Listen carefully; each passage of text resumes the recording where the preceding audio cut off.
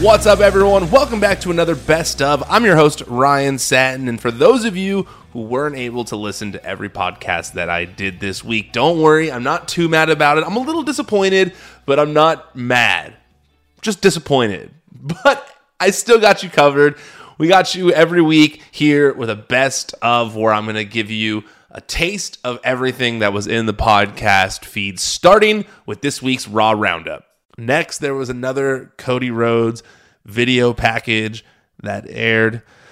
Cody says he can't watch the Hell in a Cell match back because it's scary to see how much he's sacrificing.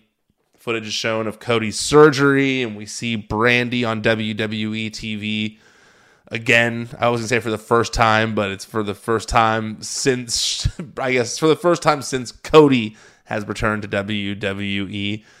Cody then says that after surgery, he knew the real work would begin. So here's my question to you.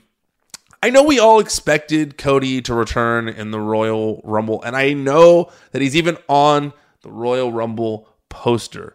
But are they foretelling it too much with these video packages? Do you think that they're showing you that Cody is going to be there almost too much? Or, excuse me, do you think that they're insinuating that Cody being there is too much? Do you think that it will take away from the surprise pop that he would have gotten if his music had just played at a certain number? These are questions I'm actually asking you. I'm not being sarcastic or being snarky. I'm actually wondering what all of you think, because I've seen varying opinions, and I'm not really sure which side I fall on, because I can see both arguments. I see a lot of people saying that it's very reminiscent of Triple H's 2002 return, and that Cody could get a similar reaction, which does make a lot of sense.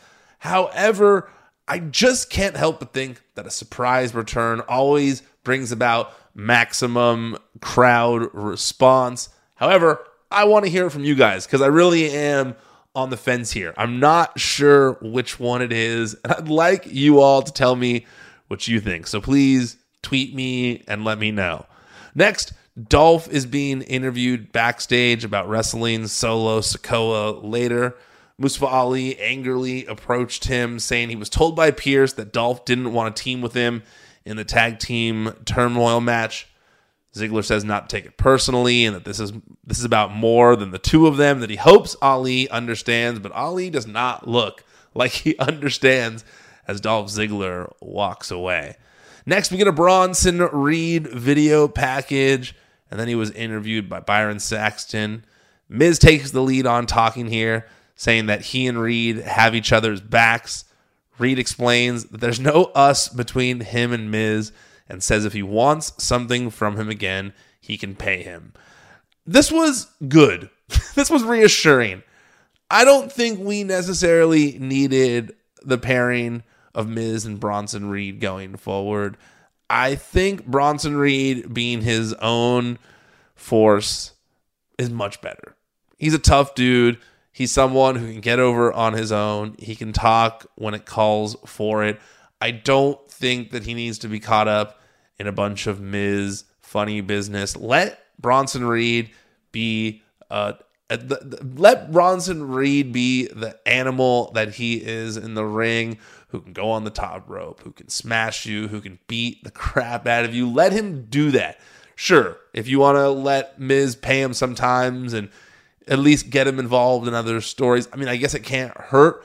But I would like to see Bronson Reed get a real push. I just don't think that he needs to get involved in funny stuff right now, when he's someone who really can just go in the ring, who just can really just do his thing. And I just don't think that he needs to get caught up in Miz business. And it seems like that's kind of what this promo was meant to signify. Wait, I'm rolling over to get a sip of water. Hold on one second.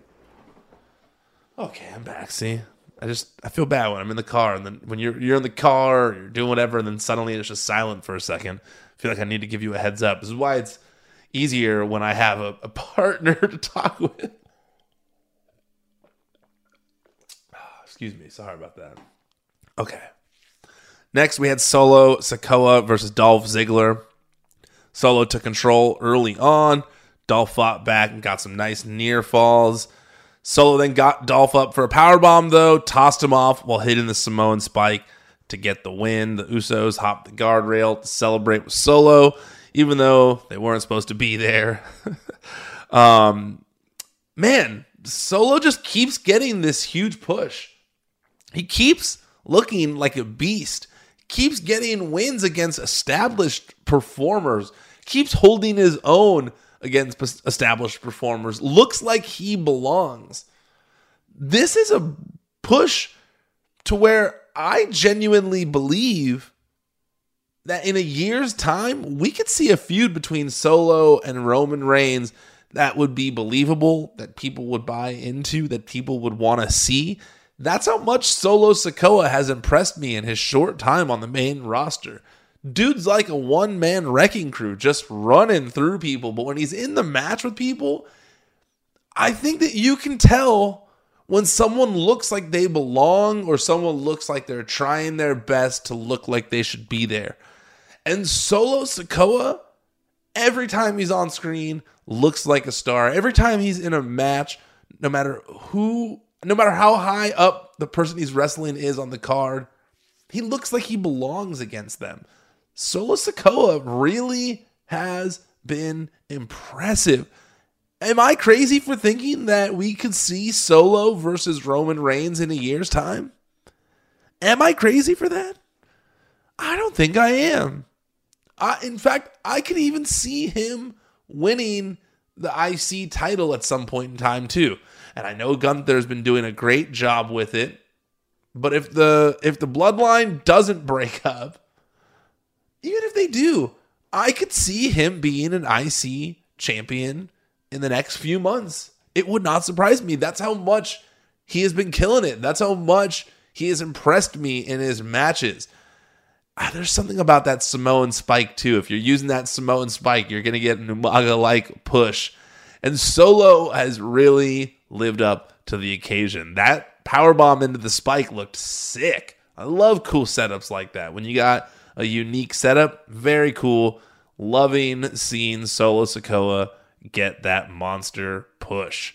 Next, Bayley was interviewed by Kathy Kelly, but gets approached by Mia Yim, who is pissed about Bayley cheating earlier.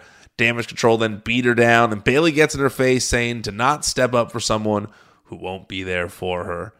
Next, my favorite part of the show, Miz TV with Dominic Mysterio and Judgment Day. This was phenomenal. Dominic Mysterio has a whole new transformation. We saw last week where he was prison Dom. This week, he went full K-Dog. I'm talking about Conan, who was someone who had a hand in training Dominic as well. But he definitely had the K-Dog attire on. He had the flannel with the top buttons on. He had the bandana around his face. When he came out and did that like cholo drop down pose in front of Judgment Day, I died. It was so funny. Dominic Mysterio is finally finding the character that works for him. I love how silly this is. I don't care that he's clearly in on the joke. You're not supposed to think that Dominic is suddenly hard. That's the joke. I saw a couple people in my replies who clearly don't understand the joke. Are like, oh, he doesn't look tough at all. Or, oh, he was only supposed to be there for 5 hours. What? That's the joke. That's the whole joke, is that he is hard for being in jail for 5 hours or whatever it was. That's why this is funny, guys. I hope that if you're listening to this, you're not one of those people who tweeted me trying to poke holes in the logic of this story, because it's fantastic. I love it. Dominic trying to look hard. So Dominic talked about how he had to do what he had to do to see mommy again in prison, and that he was around the worst possible people there. Dom now continues to talk with a deeper voice and tells a story about slapping his roommate at one point, and then says, "Now I truly know how Martha Stewart feels." Miz points out that he heard he was only in holding for a few hours, but Judgment Day backs him down, saying he was misinformed And finally, Gallows and Anderson interrupt this to kick off the tag team turmoil match. We're going to get to the tag team turmoil match, but first, Prison Dom, Dominic Mysterio, Cholo Dom, K-Dom, that's the name. He's K-Dom. Of course, K-Dom. That's what I'm calling him from now on. K-Dom played his part to perfection here. Rich kid acting like a hardened criminal for being in jail for a couple hours. I really think this is going to work for Dominic Mysterio. I really think that he can take this and run with it. And I actually think that taking a page from someone he's so close with in Conan was such a good call. Such a good call. It had to have been intentional. He's had intentional, allusions to Eddie, Ray before. Now he's taking a page from someone who was in the NWO, K-Dog, and he was acting hard, dude. I actually felt like Dominic did a good job of not, playing into, the fake part of what he's doing and actually believing what he's doing. Because I think that when you believe what you're doing, when you believe in what you are trying to sell someone, people will buy it. If you don't believe in what you're trying to sell someone, people will not buy it. And Dominic is clearly believing in what he is doing, and it's great. I hope they keep it going. I think that Dominic Mysterio as a Cholo could become the best part of Monday Night Raw every week. I enjoy comedic characters, and if Dom's not going to, try, this is a way of, not having to have 5-star matches and really forming a different ring style. To me, one of the problems has always been that he was trying to do high flyer stuff. And I think that as this more grounded Cholo-like character, he can maybe start to form a different moveset. Maybe take some of the moves from Conan, bust out some Tequila Sunrise in your match. Do some of his mannerisms in the ring. I think it's going to work. And we saw, tonight he was still acting a little soft in the actual tag team turmoil match, which I'll get to what happened with him in a little bit. But I really do think that this twist of the character and Dom just fully buying into the fact that he is tough and Judgment Day hyping him up as such is really going to be entertaining. All right, lastly, let's get to this main event. Tag team turmoil match. It began with the OC versus Judgment Day. The OC get eliminated after Dominic interferes. And then, once again, more Hurt Business stuff. We get a little mini Hurt Business reunion as Shelton Benjamin and Cedric Alexander team up with each other in this match. Shelton and Cedric had a solid showing, but it wasn't enough, and they lost. But I do think it was smart to show that Shelton and Cedric are on the same page. Oh man, I got the hiccups. It's a terrible time to have the hiccups when you're hosting a podcast by yourself. I'm going to drink this drink. Hold on one second. Excuse me. Terrible time to get the hiccups. Jesus. But yeah, I think that if you want the Hurt Business to have a meaningful reunion, smart to have Shelton Benjamin and Cedric starting a team again. I also really do wonder if the Hurt Business were to get back together, what do you do with Amos? Do you put him with the Hurt Business? Or do you have him feud against the Hurt Business? Mad that MVP tossed him to the side, and we try out Babyface Omos. I think Babyface Omos might be the way to go. I've interviewed the guy in person. He's super personable. He's very nice. He is a hero to people where he's from. I think you could get Babyface Omos over. Am I crazy for thinking that? Is that the right way to go? Rather than pairing him with the group? Now, I understand there are advantages to pairing him with the group as well. Obviously, continuing to gain experience from MVP. Being involved in storylines where he doesn't have to wrestle every week he's just a problem solver for the group. All right, next, here's a portion of this week's interview on Out of Character. Yeah, my producer had sent me one of your Instagram posts from when you first signed with WWE, and you kind of talked about how, you know, wrestling finally, like at a certain point you had to make a decision and shift your focus and get in the right mental headspace, and then everything started to fall into place. And I think that it's hard to get yourself to push yourself to do that, but I do think when someone finally does it, you get results like you see with you, where, you know, you're thriving now. Dude, me and my ex-girlfriend were together for like 5 years, and like we finally broke up. And I remember I was so depressed and I was so just lost. And this is something probably nobody knows, but I'm gonna tell you, I was so lost. And I remember just like I took like a month just like really just down on myself. And this, you wanna know what happened? This was in COVID too. So think about it like that. There was no yeah, it was tough. It was like right as it was getting off. And I just remember like taking a month, and I just woke up one day. I'm like, yo, like, all right, like you got like another week of this, and then like you need to figure out what you're gonna do. And mind you, there wasn't like I couldn't go out wrestling every weekend because there was nowhere to work because everybody with COVID protocols and things like that.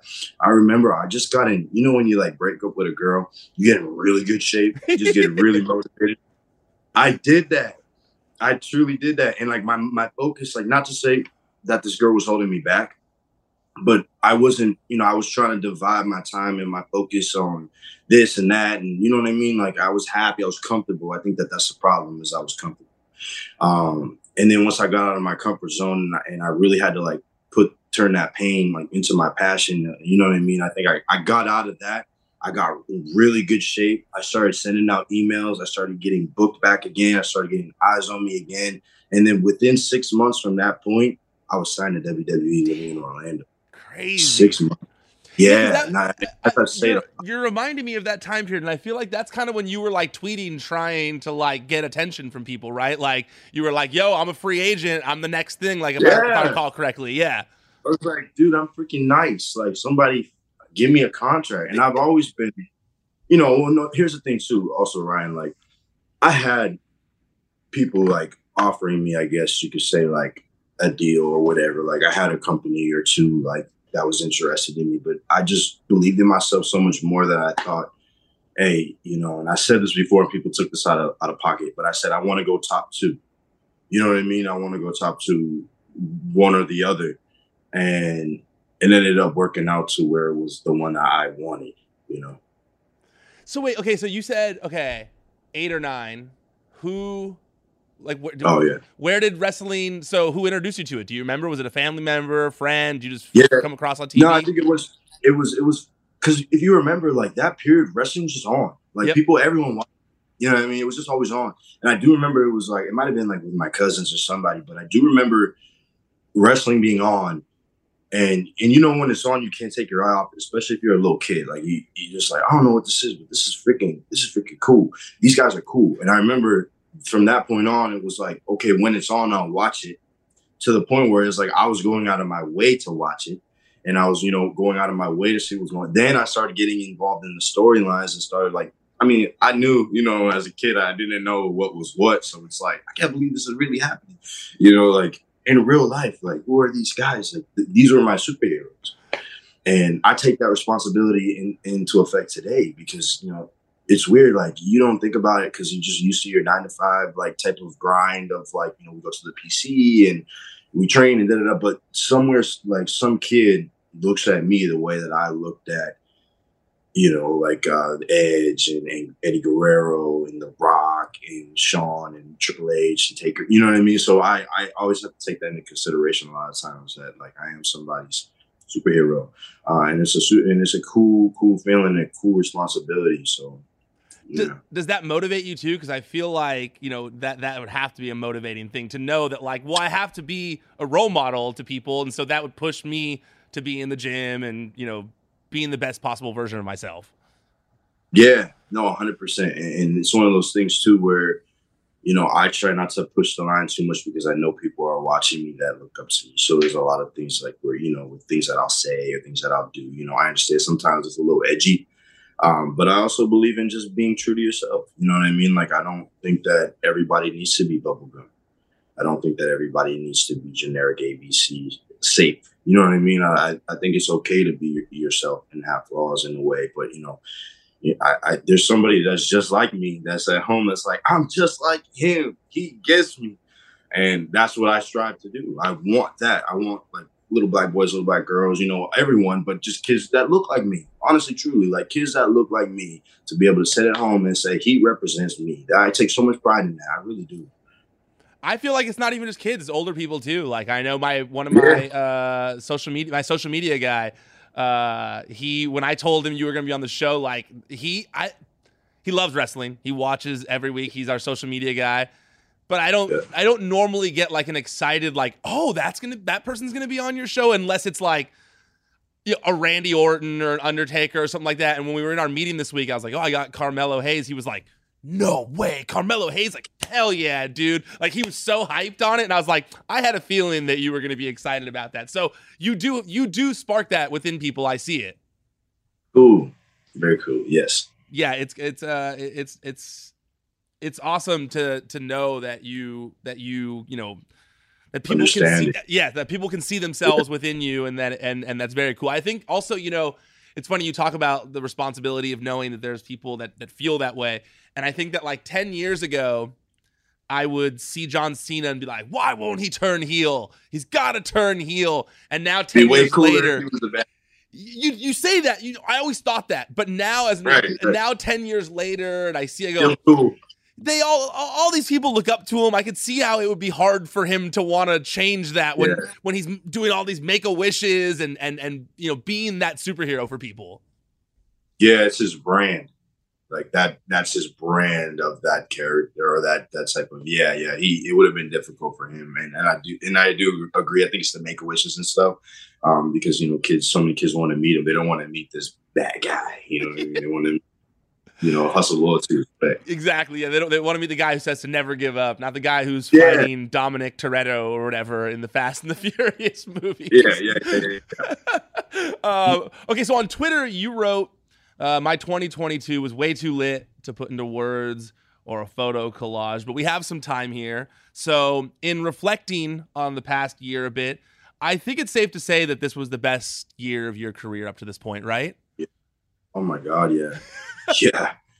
And that's why I didn't make that post, because I was sitting back, I think it was the day or the day before, and I'm like, how do I reflect on this? Because I self-reflect a lot. And just to remind myself where I've been, remind myself, like, almost to ground myself. But I remember just thinking, I'm like, damn, I did a lot this year. And sometimes I'll see things pop up and I'm like, wow, that was like 4 months ago, 5 months ago.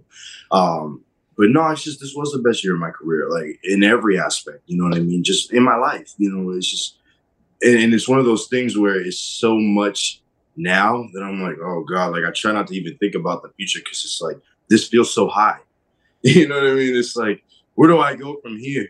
But no, I think this was like, the way I explained it before to somebody is, this is my senior year. This NXT, run right now that I'm in is my senior year. If you really look back at the black and gold stuff that I did, the breakout tournament stuff, you can consider that my freshman year. And then the introduction into 2.0, you can consider my sophomore year. The North American title runs, you can consider my junior years, and then the start of that new white gold era, I guess, or whatever it is really my senior year. I feel like I got this thing down. So I break up that 2022 into years, and it went by freaking quick.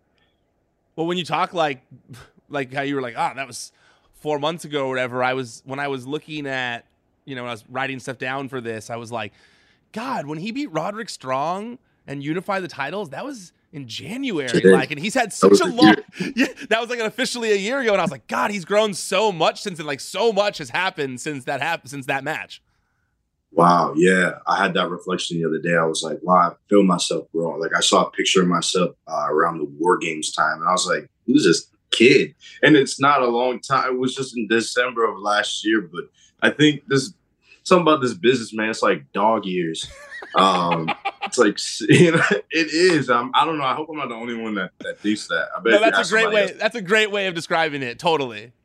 It's like dog years. So it's like, I feel like now I'm year one. I'm freaking 7 years. Obviously not. There's so much more to learn. But yeah, like when you put it like that, me and Roderick Strong, I can't even watch my matches from 3 months ago because I don't feel like I'm the same performer. Even my promos and stuff like that. I feel like week to week I've been trying to progress myself with any little detail, all those little things. So do you go back? So do you go back and watch your matches afterwards? We have skill. We have like a tape study a lot of times. So I train. I'm switch training now, but I train with Coach Terry Taylor, Red Rooster Terry Taylor. And I grew so much training under him because we worked on psychology and fundamentals mainly. And obviously we did a lot of in-ring stuff too, but he's very big on the whys. And even coming up, and I think that's what gave me a little bit of an edge, coming up on the independence where I trained at. It's the same school I've been doing the Pro Wrestling Academy, same school that Sasha trained at, Kofi trained at, a lot of Ivar trained at, Tommaso trained at, a lot of real good Dijak, a lot of real good New England wrestlers came through this school, and we were always taught why.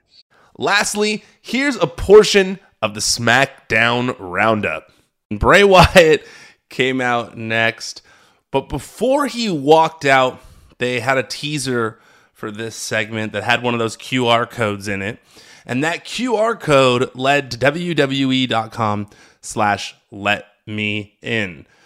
And that site had a Firefly Funhouse video of Bray Wyatt where he briefly transformed into the Fiend and then turned back and said, "Let me in." So once Bray got to the ring, his old rocking chair was there, had a spotlight on it, and he said, "Green Bay, we're here like old times." Bray then said that he remembers all the things he's lost, and he remembers that he's the color red in a world full of black and white, that he's the eater of worlds. He is Uncle Howdy. He is him. And he also says that his true rebirth will happen at the Royal Rumble.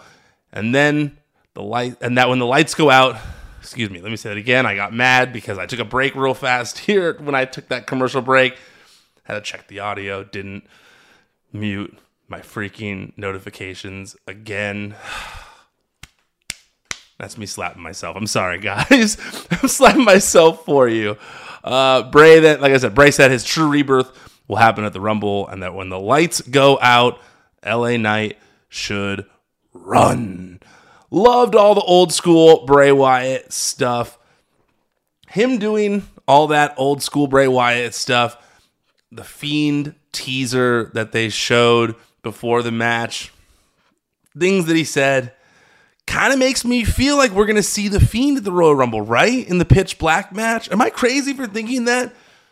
You're going to say, Ryan, he did all this old school Bray Wyatt stuff. Maybe he's going to be more like that. I don't know. I kind of feel like we're going to see both.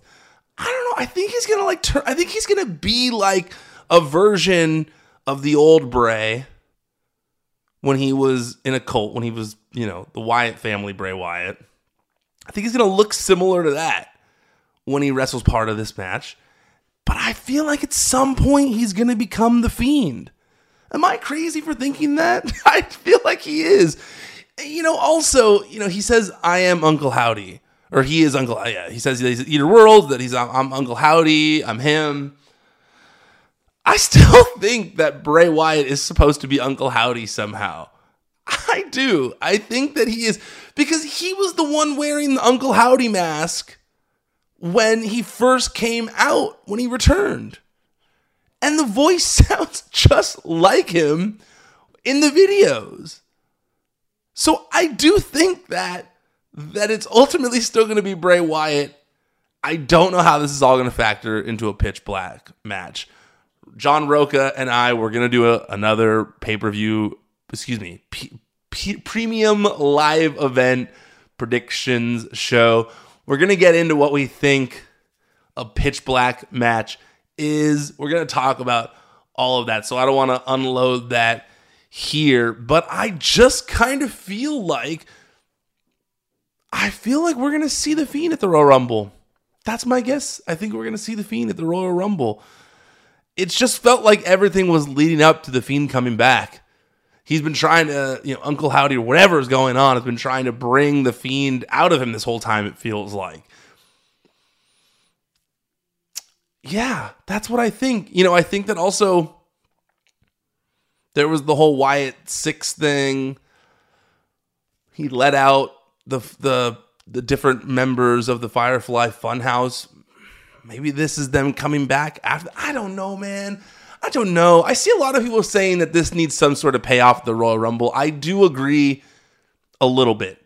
I don't think, whatever's going on with Bray Wyatt needs to be answered at the Royal Rumble. But I do think we need a little bit of resolution to something. That sounded funny the way I said that. I think we need a little bit of resolution to something. We need to know a little bit about what's going on with Bray Wyatt. Because honestly, that was always my biggest frustration with the last time that The Fiend was around. It wasn't the no-selling. It wasn't him being indestructible like others seem to have a problem with. I just always felt like we'd get all these teases, or we'd get excited about stuff storyline-wise about whatever this struggle internally going on with Bray Wyatt was, but then we never really got any information on it. It was like, when you watched Lost, and at the end, people were like, but what about the polar bears? You never really told us about the polar bears. I feel like we need a polar bear answer of some sort to kind of like keep things going with this Bray Wyatt internal storyline, because I do enjoy it. I just want like a little bit of a breadcrumb as to like what's going on, because I think initially the White Rabbit things did seem to be telling you stuff. I don't think we were looking at all these clues for no reason at all. I know it was mainly to hype that Bray Wyatt was coming back and to make that the answer. But since then, there's been all these new clues, it seems, that people have been piecing together. And we need to know if we're kind of on the right track a little bit. Kind of like when Bray Wyatt came out, we realized, okay, we were right. The White Rabbit stuff was for Bray Wyatt. I think that like we need a little bit of something to be like, okay, we were right. This is where we're going.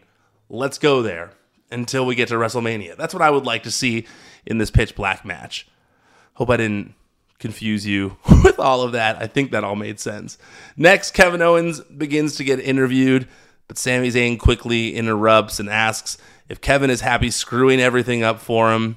KO reminds Sami that it's been Roman who's using him, and Sami just doesn't see it. Sami says no, it's family, and he's proud to handle business for his family tonight. Imperium spoke with Kayla Braxton backstage after that. We already talked about that earlier in the show, so I'll go right into Liv Morgan versus Raquel Rodriguez. Raquel tossed Morgan out of the ring early on to prove her point about the Royal Rumble. Liv tried to do the same after that, but struggled. Liv kept firing herself up with headbutts, one on Raquel and once on Raquel and one's in the corner. One would be an incorrect term, because I like that she was going full Sandman with the cane and just slamming her head into the turnbuckle, and also just slamming her head into Raquel's head multiple times. This allowed Liv to work up the strength to clothesline Raquel over the top rope this time. But really, man, like I really am loving unhinged Liv. It's different than her acting crazy. She just like doesn't give a crap now, it seems, and is starting to act hardcore. It's great. It's like I was saying earlier, a different little wrinkle in her character, but it's working fantastically for her. People seem to enjoy it. The fans I think there's still some fans who maybe go, oh, she's too small, but when like she's pulling out a table and trying to use a table in a non-hardcore match just because she wants to, you can't help but cheer for someone like that. It's the same reason people cheered for Sandman back in the day. She really does remind me of like a pretty Sandman at this point, who isn't drinking or smoking. Instead, she's using crystals and making candles. But still, it's like she's like just embodies this like hardcore style. I know it's not quite the same. She's not bloody. She's not using barbed wire all the time. But I feel like the vibe she's putting out there is if you allowed her to, she'd be doing death matches. I think if Liv Morgan wasn't in WWE, I could see her in death matches right now. It just kind of feels, from an outsider perspective, watching her on TV each week, that she is kind of a masochist in some way lately. I mean, she kind of said it on the podcast when I had her on, that she's just kind of like in a hardcore mood these days, but it's really progressed since then. And I do think that if allowed, if she wasn't in WWE, if she had the opportunity, I think she'd be doing death matches right now. I think she wants to get all bloody. I think she wants the pain. And if not, then she's doing a fantastic job of selling me on her character, because she does put that energy out. She does make it seem like she is ready to get scrappy at all times. And I'm already a Liv Morgan fan, so I'm into all of this. I think most people are too. I think that a lot of times when someone loses the championship after their first time, they can really fall down. And it's hard to get that momentum again, to get back there. You know, it takes some people years to get that a world title again. Not everyone can be a 14-time world champion. But I really do think that in the wake of her loss, she has come out better in the end for it. Also, her gear looked sick in this match. All right, that's it. I'm done officially tapping out for now. But before I get out of here, make sure that you subscribe to this podcast feed. If you enjoyed this little taste of the roundups, you'll get full Raw and SmackDown roundups every week. So make sure you subscribe to this podcast feed and check those out. I put a lot of work into them, so I hope that you're enjoying them. And if you are enjoying them, make sure you leave a review on whatever podcast platform you're listening on. I think you can only leave an actual review on Apple Podcasts, but leave a rating on Spotify. Just let people know you like this show, please. I want more people to listen to it.